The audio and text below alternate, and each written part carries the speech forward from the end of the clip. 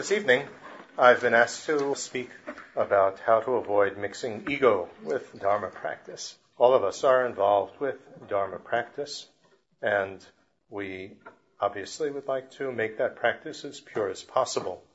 But inevitably, ego problems come in and cause some obstacles and blocks. And often we don't even recognize these ego games that come in. They can be very, very subtle and very clever. Ego is very clever at producing blockages. Now, first of all, when we speak about ego, we're speaking in some Western concept. And there's not exactly the same concept in the Buddhist framework. So first we have to see how it actually fits in, this discussion of ego, into the Buddhist framework in order to be able to find Buddhist methods for overcoming troubles that it causes. In Buddhism, we speak about a difference between the conventional me, which does exist, and the false me, which does not exist, and which is to be refuted. Whereas the West speaks of a healthy ego and an unhealthy ego. So, when we ask what is a healthy ego would be a sense of me on the basis of the conventional me, which does exist. And an unhealthy ego would be a sense of a me that's based on the false me, the one that doesn't exist. So either we think in terms of a truly existent, static, solid me, and on the basis of that, identifying with that, we would have what we call in the West an inflated ego, or we could completely deny even the conventional ego, the conventional self, the conventional me, and then we would have what might be called a deflated ego, no real sense of a me. So, for a healthy Dharma practice, we need, obviously, a healthy ego. That is actually something quite important to realize, because a lot of people think that they have to get rid of ego completely, which can go to quite this extreme of the deflated ego. But you need a healthy ego. All of us need a healthy ego so that we take responsibility for what we experience in life. And so we put a safe direction, refuge in it. We aim for liberation. We aim for enlightenment. We follow a course of practice that's based on karmic cause and effect. All of that's on the basis of a healthy ego. Just like in the West, we would say, if you have a healthy ego, you get up in the morning and you get dressed and you do something with your life. If you don't have that type of healthy ego, you just lie in bed all day and never get up. A healthy ego is taking responsibility for our lives, and that type of ego is very important for Dharma practice, otherwise we don't strive for anything. So what can help us to recognize this type of healthy ego, this type of conventional me? To think about our Buddha nature, the various factors which will allow us to become a Buddha. These are the basic nature of the mind, which is always the case, but on the basis of that, we have various factors which can be developed, like a basic concern, either for others or for ourselves, or a basic ability to understand. We realize that these are things which can be developed further and further in terms of following practice by building up more and more positive force, eliminating negativities and obstructions and so on, then that helps us to take responsibility, because we see that it's possible. We see that there's an actual course of practice that can develop our qualities. So I think it's on this basis that we can start to work with a healthy ego in our Buddhist practice. And the problem comes when either we inflate this into, I'm so wonderful, and so on, or think that we don't have to follow cause and effect, or we deny, on the other hand, that we have any of these qualities. Although we might be able to recognize that we can build a healthy ego on the basis of our Buddha nature factors, nevertheless, we have grasping for a false me. And it feels as though we're a solid, findable me, and we believe it, and we act on that basis. And I think it's very important to recognize that until we become a liberated arhat, which is quite a high achievement, we're still going to have this grasping for a solid, findable me. And so I don't think that it really is realistic to get discouraged when we find that various ego trips and so on come into our Dharma practice, because after all, what do we expect? We're still in samsara. And samsara, the nature of samsara is that it goes up and down. And so sometimes things go better, sometimes they go worse. Sometimes our practice is relatively pure, and other times ego trips come in. So this is to be expected. But, of course, there are different levels of grossness of these ego trips based on an unhealthy ego that we can have. And so it's important to try to recognize some of these different levels. And for the grosser ones, we can apply provisional methods that can help us temporarily. But for the more subtle ones, obviously, we need the final remedy, which is the understanding of the voidness of the self. So let's look at some of these grosser problems. Often we can recognize these grosser problems from the reasons why we might have become involved with Dharma in the first place. Some of us become involved with Dharma because of some karmic reasons that causes us to be curious and interested. Dharma, of course, would explain that in terms of previous life connections. And so we hear of a teacher, or we could even see something on the television of some report of His Holiness the Dalai Lama visiting our country or something like that, or see some advertisement in the newspaper, and it sort of triggers something off, and we become interested in Dharma, and we go and pursue that. Such type of entering into the Dharma have far less problems. That's a more natural way of entering into it. One reason could be because it's trendy. It's cool to be involved with the Dharma, or we want to be accepted by a certain group of friends. And so in this case, our ego would be inflated that now we're really cool, we're in the in crowd. We wear our Kala Chakra t-shirt.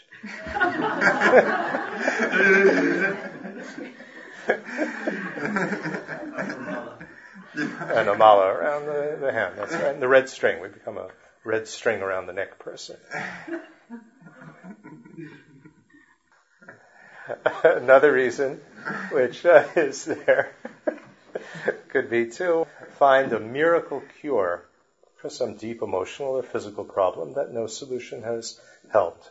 And some people come to Dharma, particularly to a teacher, particularly to Asian teachers, hoping that they can find some sort of miracle to help them. And so they have very, very exaggerated expectations. Then a third reason, in terms of an inflated ego, would be to satisfy interest in exotica, exotic things, these lamas and Tibetan and all of that. And so it's for some type of stimulation, entertainment in a sense. And looking for the third eye and flying in the air, and all sorts of extraordinary things like that.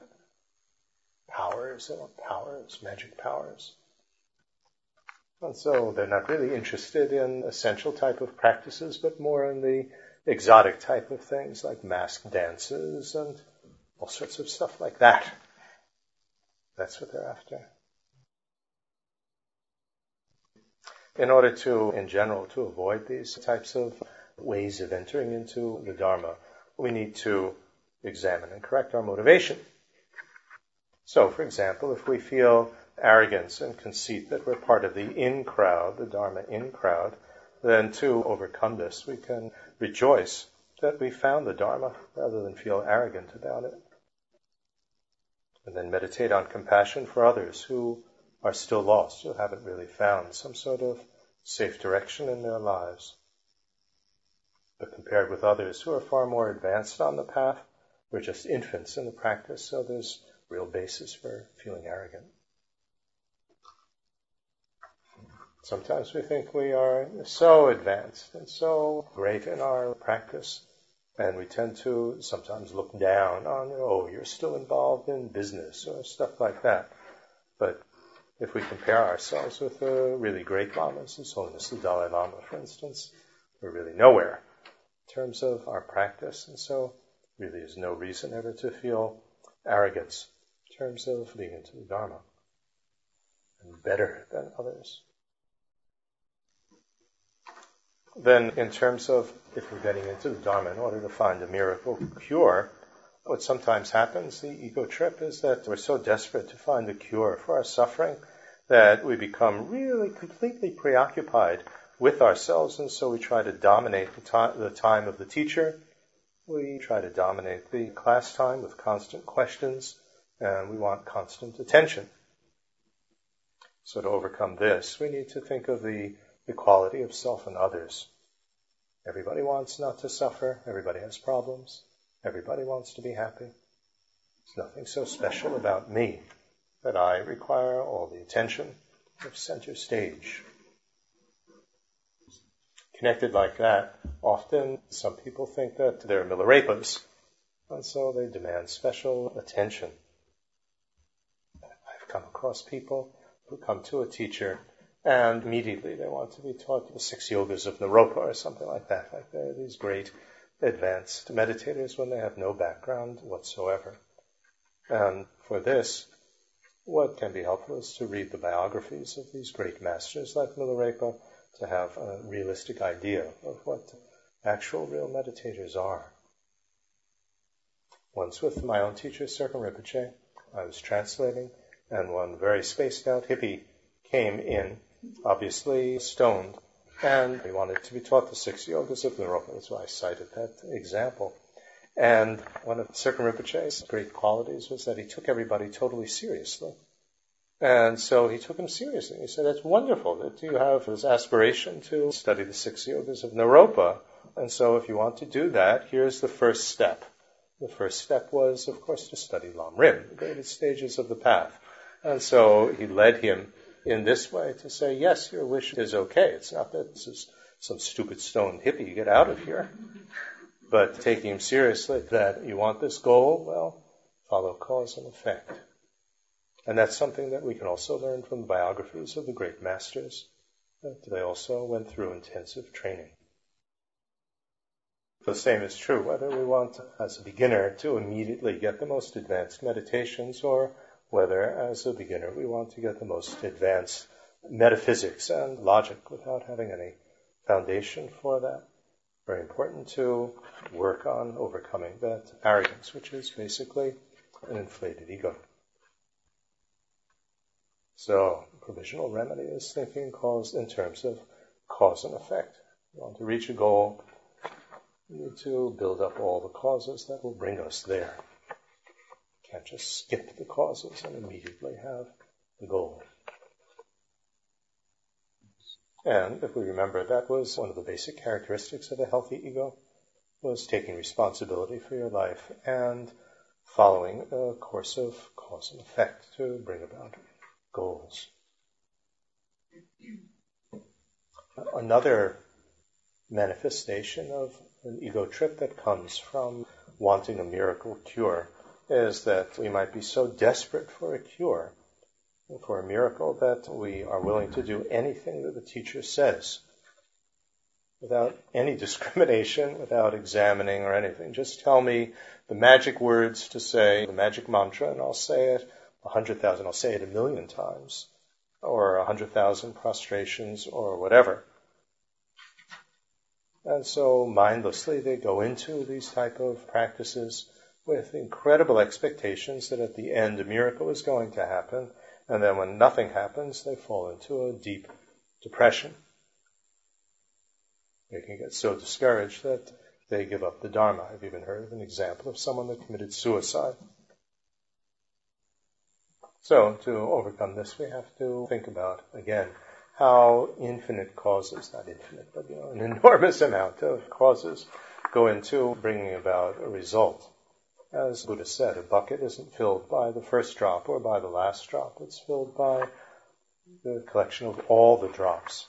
And even doing 100,000 prostrations, especially if we do it with our mind completely scattered and not a proper motivation, is certainly not going to be a sufficient cause to bring about the effect that we want. And so many, many causes need to go in. We can contribute some causes, but we shouldn't expect one cause is going to produce the effect that we want. And then, on the other hand, not deny cause and effect just because the effect didn't come out because of that one cause, that it was useless or stupid to do. Thinking that all this positive practice that we did was stupid and a waste of time destroys all the positive force of it. I don't know about all, but it destroys a lot. It certainly weakens it. Doesn't destroy it all, weakens it. Wishing for a miracle cure based on, as I said, an inflated ego that I'm so important and I therefore have to have a center stage. But it can also be connected with a deflated ego as well. And so what can happen is that it opens us up to abuse. In other words, just tell me the thing to do, omniscient teacher, and I'll do it. If we don't have any discrimination there and don't take any responsibility ourselves for what we're doing, then there is the danger that we could be misguided by an abusive teacher. One has to be careful. Give me all your money, and then you will be cured. Your problems will go away because you will build up so much merit. Also, if we're really desperate and we want a miracle, then often what happens is that we run to every initiation that's given. That could be based on many things. A lot of people do that. You don't want to miss anything good, in a sense, but also it can be because of wanting to be accepted by the group or because of the wish for exotica. Initiations attract the largest number of people for some strange reason. So why is that? To help us with this, we need to remember that initiations are only if we actually wish to practice the deity and we have time to do it. So why would you want an initiation for a particular deity? I mean, it could be to renew your vows. That also is quite possible. But the main purpose is that this particular practice is one that I want to do seriously, and therefore, having examined it, having examined the availability of my time and my preparation and so on, now I really want to get involved with it. So we need to really be realistic about the time we have for daily practice. And also not get into this whole mentality of let's make a deal with the teacher in terms of the commitments. Circum Rinpoche really was very furious at the Westerners who had that attitude in Dharamsala. They wanted all these initiations and then they wanted them cheap without having to have any commitment or like that. And I remember once a close Western disciple of Circum Rinpoche who wanted a particular initiation and asked him what the commitments would be in terms of practice for the initiation. And Circum Rinpoche said, I'm not going to tell you what the commitments were. You should be willing to take any commitment whatsoever because you want so desperately to practice this particular deity. And then he accepted and he took the initiation. It was a private initiation. It's not a mass type of thing. But even mass type of initiations, I think one should be willing to do whatever practice. If the commitment is to do the long sadhana every day of your life, or the commitment is to do a long retreat or something like that, one should be willing. Otherwise, why are you there? So one again needs to examine, well, I don't want to miss something special, or I don't want to be left out, or it's so exotic, or whatever. I was at the Kalachakra initiation that His Holiness the Dalai Lama gave in April this year in Toronto, in Canada. And the preliminary teachings were teachings of Nagarjuna on voidness. And about 2,000 people came to that, and His Holiness asked the audience to raise hands. How many people were there just for the voidness teachings and weren't going to stay for the initiation. And a number of people raised their hands, and His Holiness said, I really appreciate and admire that you've come with that motivation. And then, when it came time for the initiation, 7,000 people showed up. His Holiness was really not terribly pleased and just rushed through the initiation. Also, with the same mentality, we run to every teacher who comes to our city, regardless of who they are or what they're teaching, and often that leads to a great deal of confusion. Or we run and take any vows that are being given, if we consider whether or not we can keep them. My other main teacher in India, Geshe Ngawan Tarke, said it's very good that there are only 3 sets of vows, the Pratimoksha, Bodhisattva, and Tantra vows. If there were more, you would take even more vows and not keep them.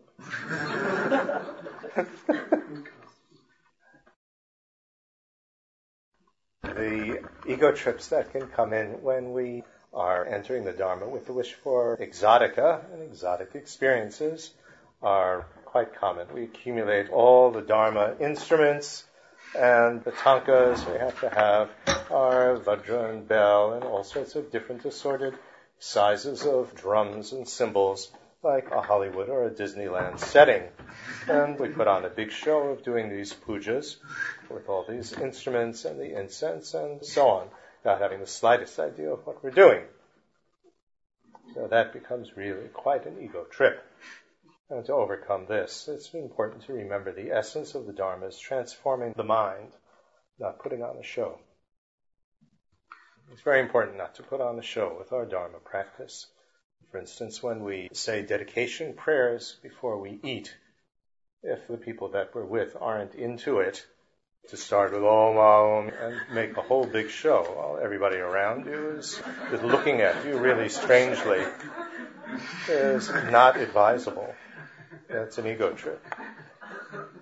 One can do all these things silently. Same thing with walking around with a whole bunch of red strings or a mala around your wrist. There are certain, groups of people in which that would be acceptable, but there are others who would find it very, very strange and uncomfortable. You can keep your protection cords in your pocketbook or your wallet or your purse.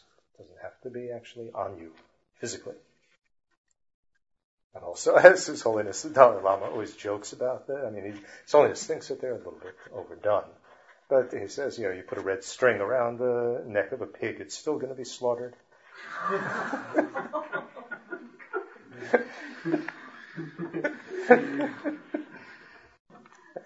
Also, Circum Rinpoche was very wonderful in terms of not being attached to all these implements and ritual things. There are some lamas who travel around in the West, and it's like traveling circus or something. They have to carry so much equipment and things with them.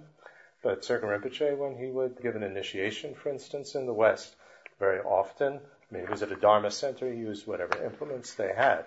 But if it was just in someone's house or something like that, he didn't bring with him all these ritual vases and stuff. He asked them, do you have a milk bottle?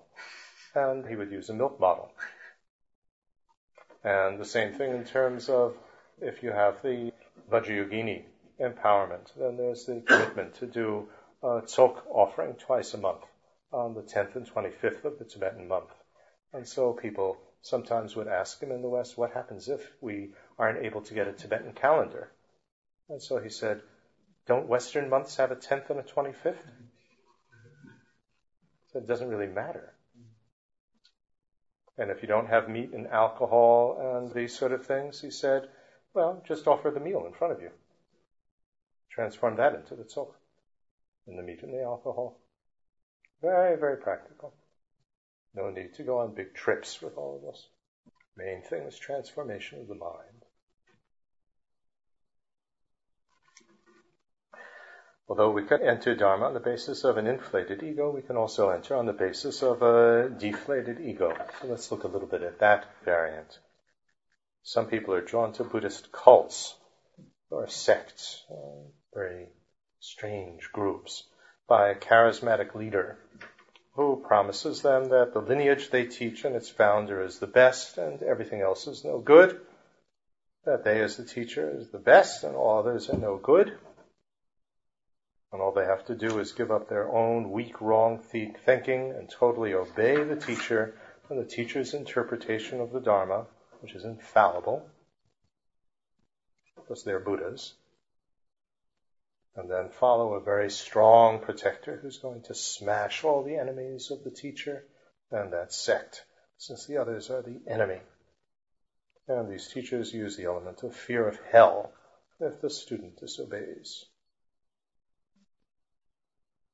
A lot of people get caught up into that, and that's from a very weak, deflated ego. So what happens is, as I said, these teachers use this element of fear of hells, and they demand absolute obedience and loyalty, and if they disobey or are disloyal, they're going to burn in a hell, a Vajra hell especially. And so students who are drawn to this usually have very weak egos, no self-confidence, and they're attracted by the promise of gaining strength in numbers, and strength from the teacher, the teachings, the lineage founder, the protector, and so on. And then the students take on the inflated ego of the whole group. Some people call this phenomenon spiritual fascism. Often what this leads to is religious fanaticism, Buddhist fanaticism, based on fear. The wish to be good and not to be bad, the wish to please and to be accepted and loved by the teacher and the group, and a feeling of guilt if we don't practice perfectly. So all of this is based on a strong clinging to a me, and it can occur whether or not we're involved in a Dharma cult. Religious fanaticism is very, very common.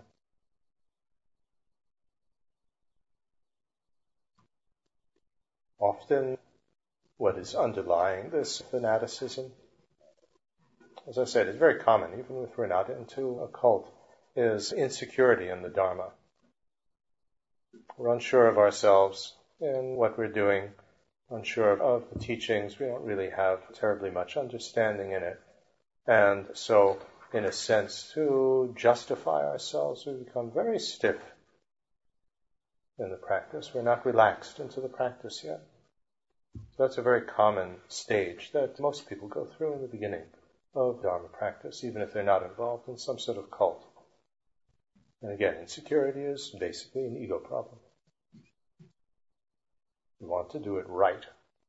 And we get very defensive in terms of other people challenging what we're doing, as in parents, for example.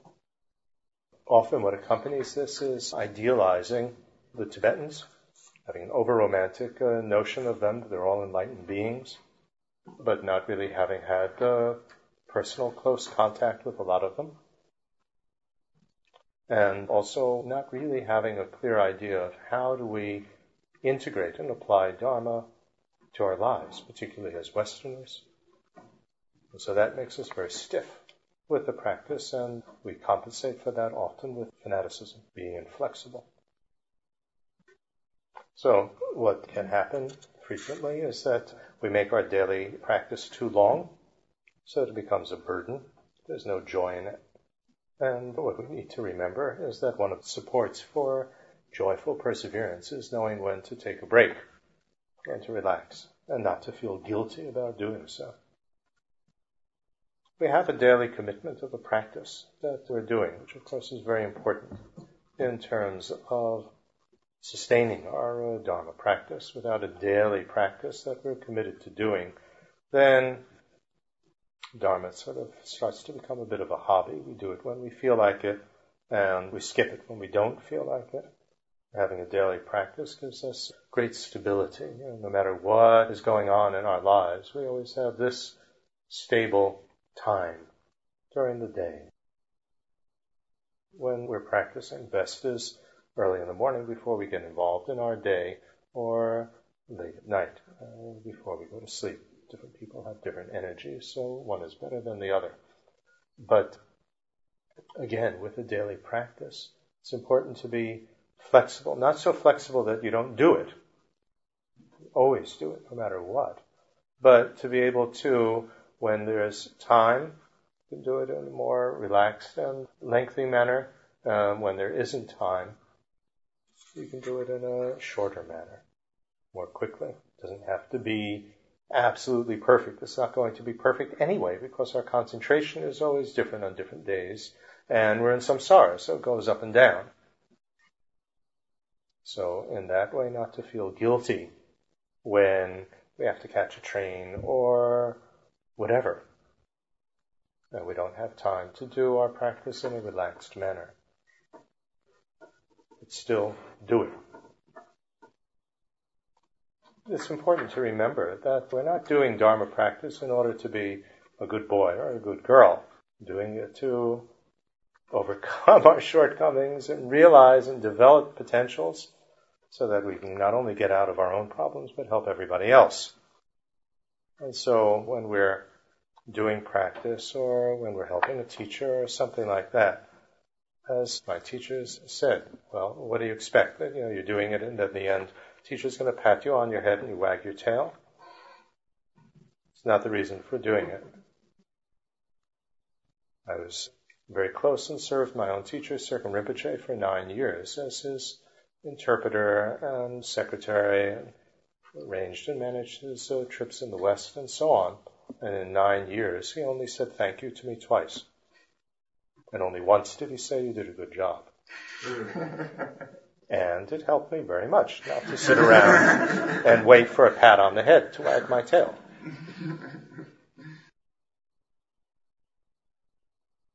So, another danger if we push ourselves too much and wanting approval or whatever is that we get what the Tibetans call lung.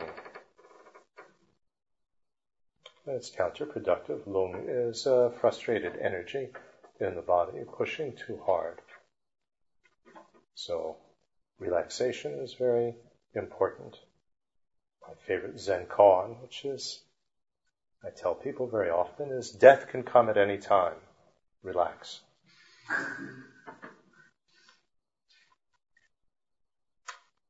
If we can overcome this feeling that I have to be a good practitioner, not a bad practitioner, then we get rid of this whole issue of guilt. Guilt is based on I have to be good and not bad, and I wasn't perfect, and so on. If we cling to that, identify with it, and don't let go, and then we feel guilty. There's no reason to feel guilty about our practice. We try our best, we regret when it isn't going well, and that's that. Because samsara naturally is going to go up and down. Also, when we tend toward religious fanaticism, we're intolerant of different ways or styles of practice. And to overcome that, we need to recognize that the Buddha taught many different styles to suit different people with skillful means. If we reject and put any of these down, that's what's called abandoning the Dharma, denying one of Buddha's teachings. His Holiness the Dalai Lama always says the best weapon against sectarianism is education. If you know something about the other traditions, then you're not afraid of them. It's when you're afraid of them, which is based on not knowing anything about them, that then you hold very tightly to my tradition. That's got to be correct, and everyone else is wrong. So it's very helpful to have a general idea of what the other traditions are all about. That way we can have a little bit of respect. It might not suit us to actually go deeply into any of the other traditions. But if we have any hope to become a Buddha, we eventually will need to know how to teach everything. We may not be as severely disturbed as this, but many of us still have milder forms of mixing ego with the Dharma practice, a little bit on the fanatic side. And I think the biggest manifestation of that is this whole trip of collecting merit. That I think often we look at it, especially because of this word merit, like trying to win a contest. You collect points, and at the end, whoever has the most points wins. And there's danger of competition, with other practitioners. Oh, I've done 100,000 prostrations. How many have you done? This type of thing. Or it can also lead to a mentality of buying our way to liberation and enlightenment. You enough good deeds, then you can buy enlightenment. You've earned it. You've earned the right for having it. Or it can also be with a bit of fear that I want to save up for the winter, for the difficult times, like a squirrel collecting nuts to protect ourselves. Which again becomes an ego type of trip. So I think one of the big problems here is the translation in terms of the word merit, because then that gets into the whole idea, and I think you get this in the German translation as well, in terms of earning something.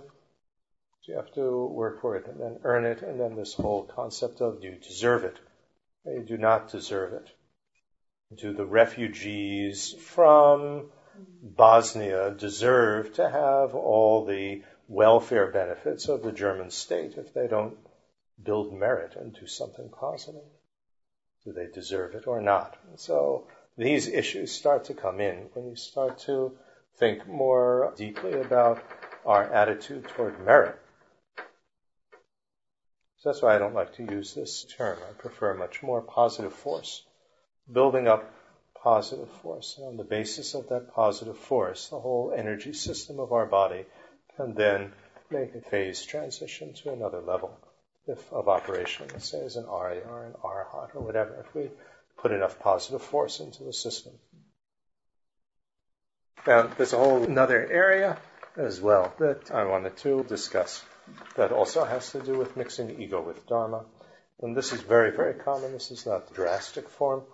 And that's that we might avoid getting too involved with the Dharma. This happens at the beginning to most of us because we're afraid of having to give up some of our usual things, whether they're healthy ego things or unhealthy ego things. We're afraid to take vows, we're afraid to take initiations, and so on.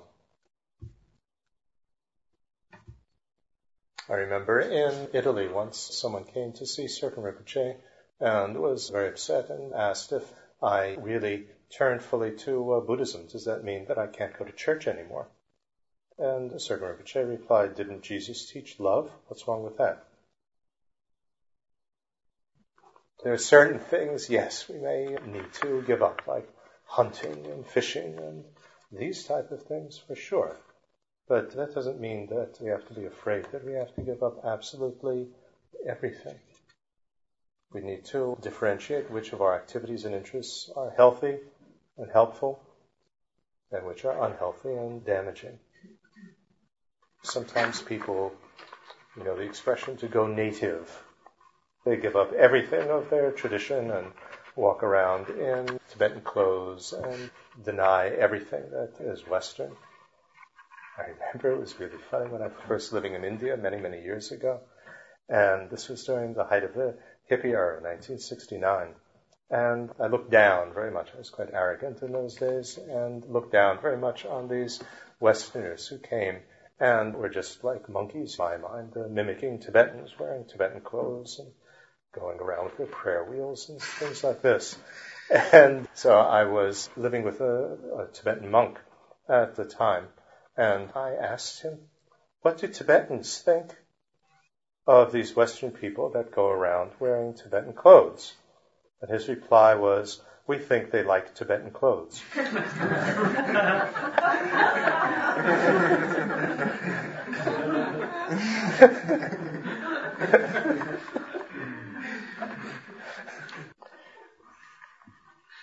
If we look at the history of Buddhism in Asia, when it has gone from one culture to another, many of the cultural elements and the beliefs of that culture were incorporated into Buddhism.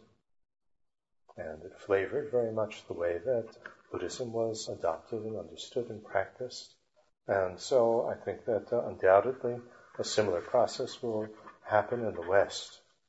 And so there's no need to feel that, we have to give up absolutely everything and then be afraid of that and hold back from getting involved in the Dharma because of that fear. But again, it will take quite a lot of time and experience to see what really is helpful, what fits, what doesn't fit. Also, there are three aspects of Dharma practice that I often like to differentiate, three sides. There's the intellectual side, there's the emotional side, and there's the devotional side. And often we have blocks regarding one or the other. These can be various ego type of blocks. We're afraid, well, Dharma practice is too intellectual. It should only be experiential, emotional, devotional side. Or we make it too intellectual and we're afraid to really give our hearts. Or we're afraid of being devotional because we see that in other traditions this gets completely out of hand and is mindless. And so there's no balance here. Also, there are some people who become over-devotional as an excuse. These people that become overly blissed. The Dharma is so wonderful and Buddha is so wonderful. And they go around with this enormous smile on their face all the time, basically as a cover-up of some very deep hurt that they're not really facing. And so they go into this rose-colored glasses of Buddhism. So there are many, many variations here that can occur. We're afraid to give our heart fully because then we're losing something. Or it might become dangerous that we're going to be sucked up and lose ourselves completely. So these issues really need to be examined very carefully to try to find some balance in the intellectual, devotional, and emotional approach to Dharma. Very helpful to examine ourselves to see how balanced are we in these areas. Where do we have blocks? Or where are we going overboard? And why? Usually there's fear underneath it, and that's usually based on some sort of insecure ego. Last point that I wanted to mention is often we don't give Dharma high enough priority. Again, there can be some ego problems behind this. So we don't do a daily practice, or we don't take our daily practices and commitments seriously. We skip practicing when we don't feel like doing it. And we skip class when we don't feel like coming, or there's a birthday, or there's a concert, or a good movie, or something like that. And this could be because we feel that to practice or to go to class is giving up some essential part of ourselves. The Tibetans don't take Westerners very seriously in terms of our Dharma practice. Most of the Tibetans don't. And one of the main reasons for that is that we don't come regularly to class. We don't take the class seriously. Tibetan, when they go to a teaching, particularly if it's a text, what's really important is to get the oral transmission. And if you miss one day of the teaching of the text, you've missed the oral transmission. You have to do the whole thing all over again. And so unless you can't possibly get out of bed, you're so sick, you'll never miss a session or a class. And Western people don't come for the most trivial of reasons. And so they don't take us seriously. It's not important enough to us. And so why is it not important enough? Well, I don't want to give up this birthday party, or I don't want to come late to the birthday party. These sort of things. For many of us, that's a very serious issue. It's a very real issue. So one has to examine the priorities in our life. Differentiate between what's important, what's not so important, between when we really can't go to class or meditate, and when we're just making excuses because of laziness or attachment. And we need to reaffirm precious human life, the precious opportunities that we have, and the rarity of that, and think about death and impermanence. When there are regular teachings in a city, a teacher that teaches all the time, often we tend to take that very much for granted, and that's a big danger. It's not always going to be available, so we don't value it as much as would be helpful, would be appropriate. So these are some of the points that came to mind in preparing this topic and discussing it. I'm sure there are many more points that one could find in terms of how ego problems come in and jeopardize and damage our Dharma practice. I think the main point is to try to become aware, to try to notice where these various problems lie, to apply these provisional methods, which are very helpful, and strive to understand more and more deeply the teachings on voidness, because that's really the deepest method for overcoming these. That and bodhicitta. Our hearts are totally set on becoming enlightenment, then we have no problem with not coming to class, with not practicing, and so on. If we're so concerned in helping everybody else that we have to reach enlightenment, then of course we can't let ego problems come in the way. Remember, there's two levels of bodhicitta. There's conventional and deepest bodhicitta. Conventional is that, aiming at enlightenment with the intention to achieve it and to help everybody by means of that, motivated by love and compassion. And deepest bodhicitta is the full understanding of voidness.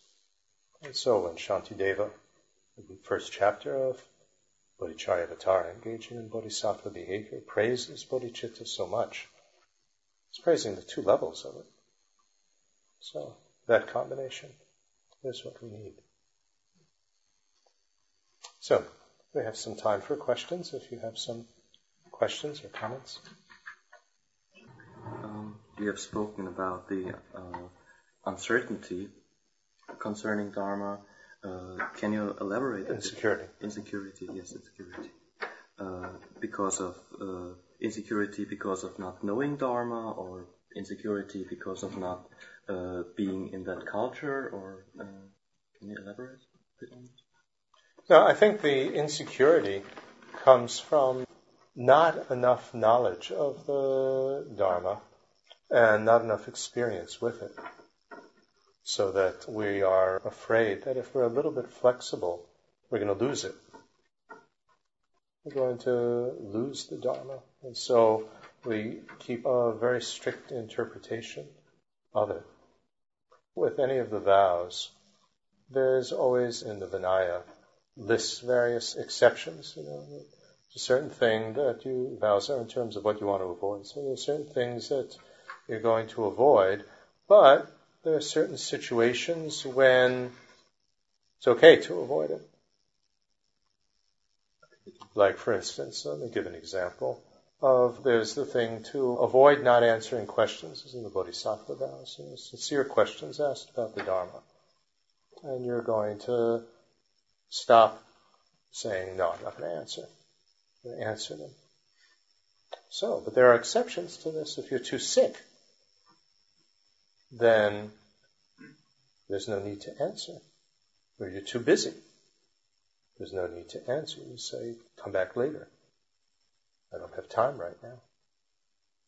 The point is that you don't say, well, I don't want to answer your question because it's a stupid question, or because I don't like you, or my favorite television program is on. So if we're not aware of these exceptions, that in fact that's the way that all the vows are stated and explained, then we become very insecure. And so we stick to a very, very strict interpretation of things. We're unsure of ourselves. It's like when you buy a new pair of shoes. In the beginning it's very stiff and uncomfortable. You have to wear it in order for it to be comfortable, and you can deal with any situation in life with it. And also, as I said, we want to be perfect. So I'm afraid that if I don't do it exactly right, then I'm bad. That sounds a bit as if it would be good to have a psychotherapy or psychoanalysis as a preliminary practice before entering into the Dharma in a modern, adapted way. What do you think about therapies as a preliminary practice? If somebody has a deficient sense of self-worth or an exaggerated one. Oh, I'm all for it. I think that therapy can be extremely helpful if it's done properly by a qualified therapist.